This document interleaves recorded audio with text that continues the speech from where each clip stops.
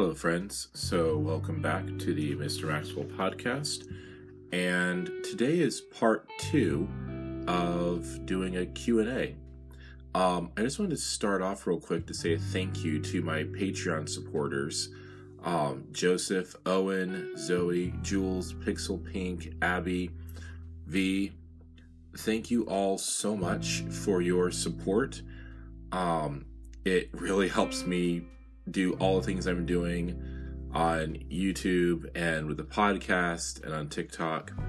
And if what I'm doing is providing value for you, I would definitely appreciate you checking out my Patreon page and words and supporting me. So just thought, words. Okay, let's just move into the questions.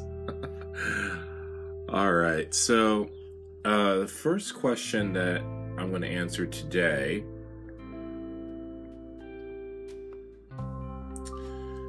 is, I don't know your age, but I'm entering my 21st year of life, and I wonder what that time period was like for you.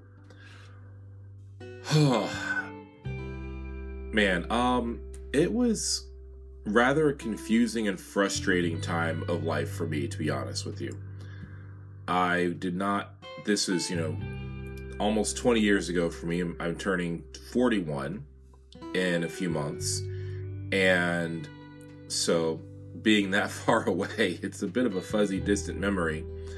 But I had thought that my life was going to become awesome when I turned 21, that everything was going to fall into place. And all that really happened was that I kind of learned even more how different I am from those around me. So socially, it was very confusing. The positive was I was becoming friends with the person who would ultimately become my wife, so that part was cool. But other than that, it was just I don't know, I'd go mountain biking, I'd go spend a lot of time in the woods, bouldering. I think I was at Starbucks at the time. I think I was starting to take ballet around that time.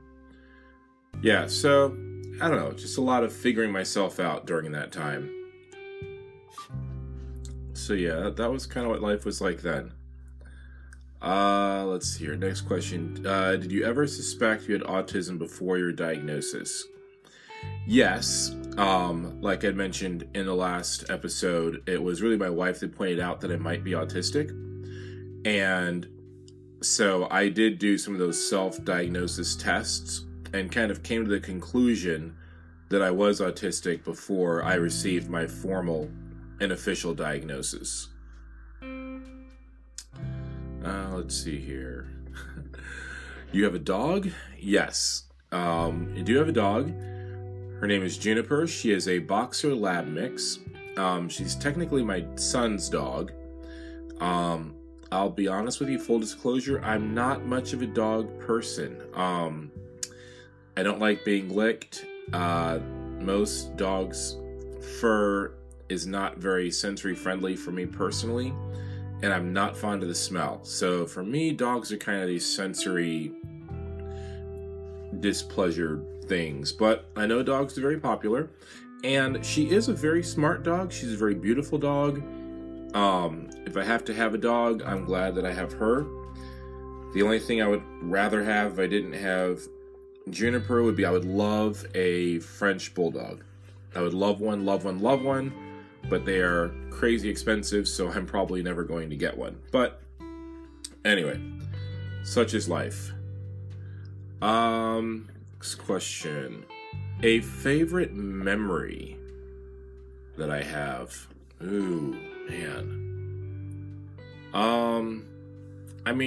There's the cliche answers like, the birth of my children, my wedding day. But if I'm thinking of a personal favorite memory, honestly, it would be when I saw the very first trailer for the very first Spider-Man movie. That is one of my best memories. It's just me. It doesn't have to do with the loved ones in my life. Just personal experiences. I just remember how excited I was that they were actually going to be making a movie about my favorite superhero. And I know I'm not unique in that. A lot of people like Spider-Man. But it was a very exciting moment for me. So that's definitely a favorite memory of mine. Right next to that would be the first day I taught in a classroom. My first day as a substitute teacher. I remember crying at the end of the day just because I felt like I had finally found where I belonged. And as far as career-wise. And that ended up being 2 years of substitute teaching, and I'm finishing my 6th year of full-time teaching, and I love it. I love it, love it, love it. So, definitely fond memories. Okay.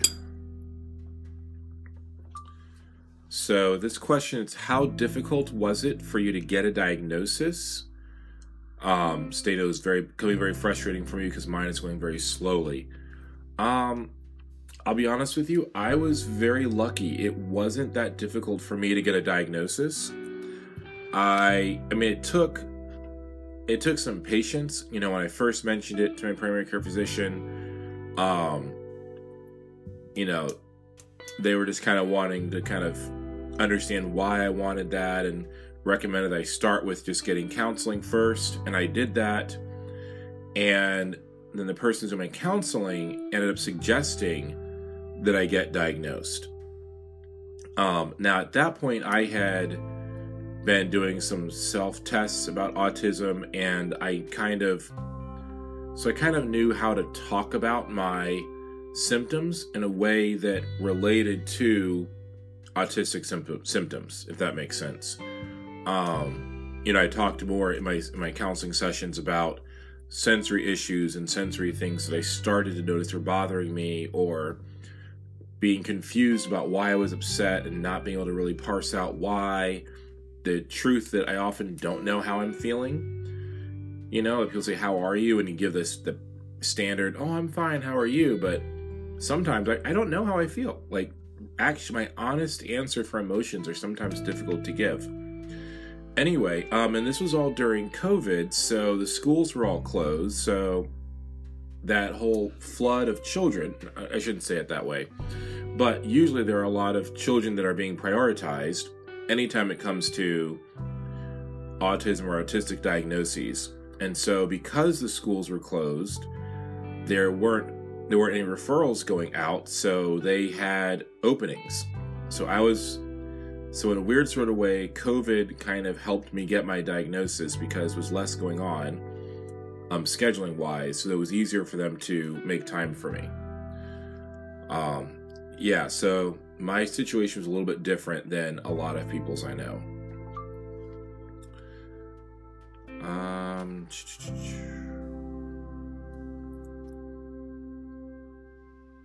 All right. The last question that I have, or it's more of a comment. Anyway, it says, I'm still making my way through your content, so if you talked about it before, please ignore this and forgive me. But if you have any thoughts on figuring out what your own support needs are, I'd love to hear that.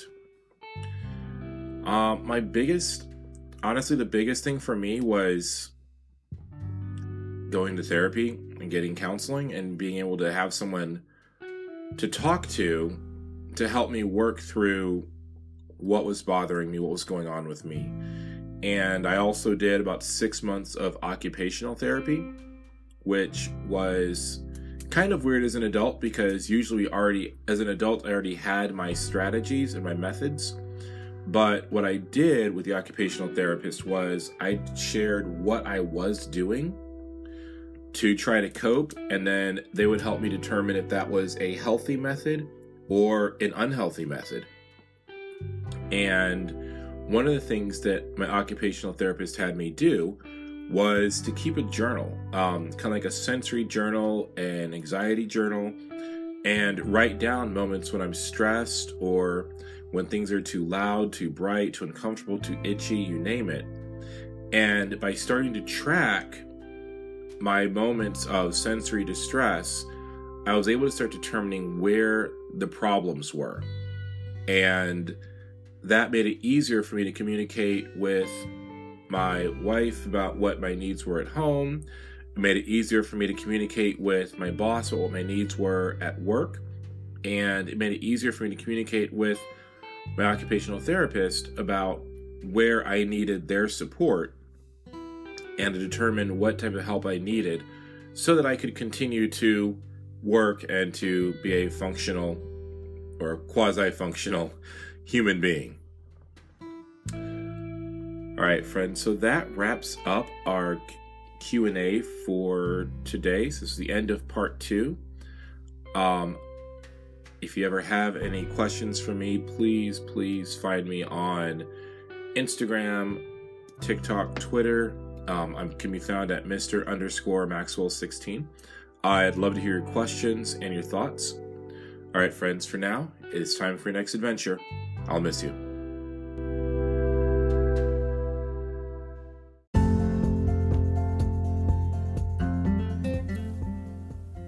Thank you, friends, for listening to the Mr. Maxwell podcast. If you'd like to see what else I am up to, you can find me on Twitter, TikTok, and Instagram, all at Mr_Maxwell16. Please, I'd love to hear from you. Let me know what you think of the podcast and what you think of. Let me know if there are any other things you'd like me to talk about. All right, friends, hope you have a wonderful day.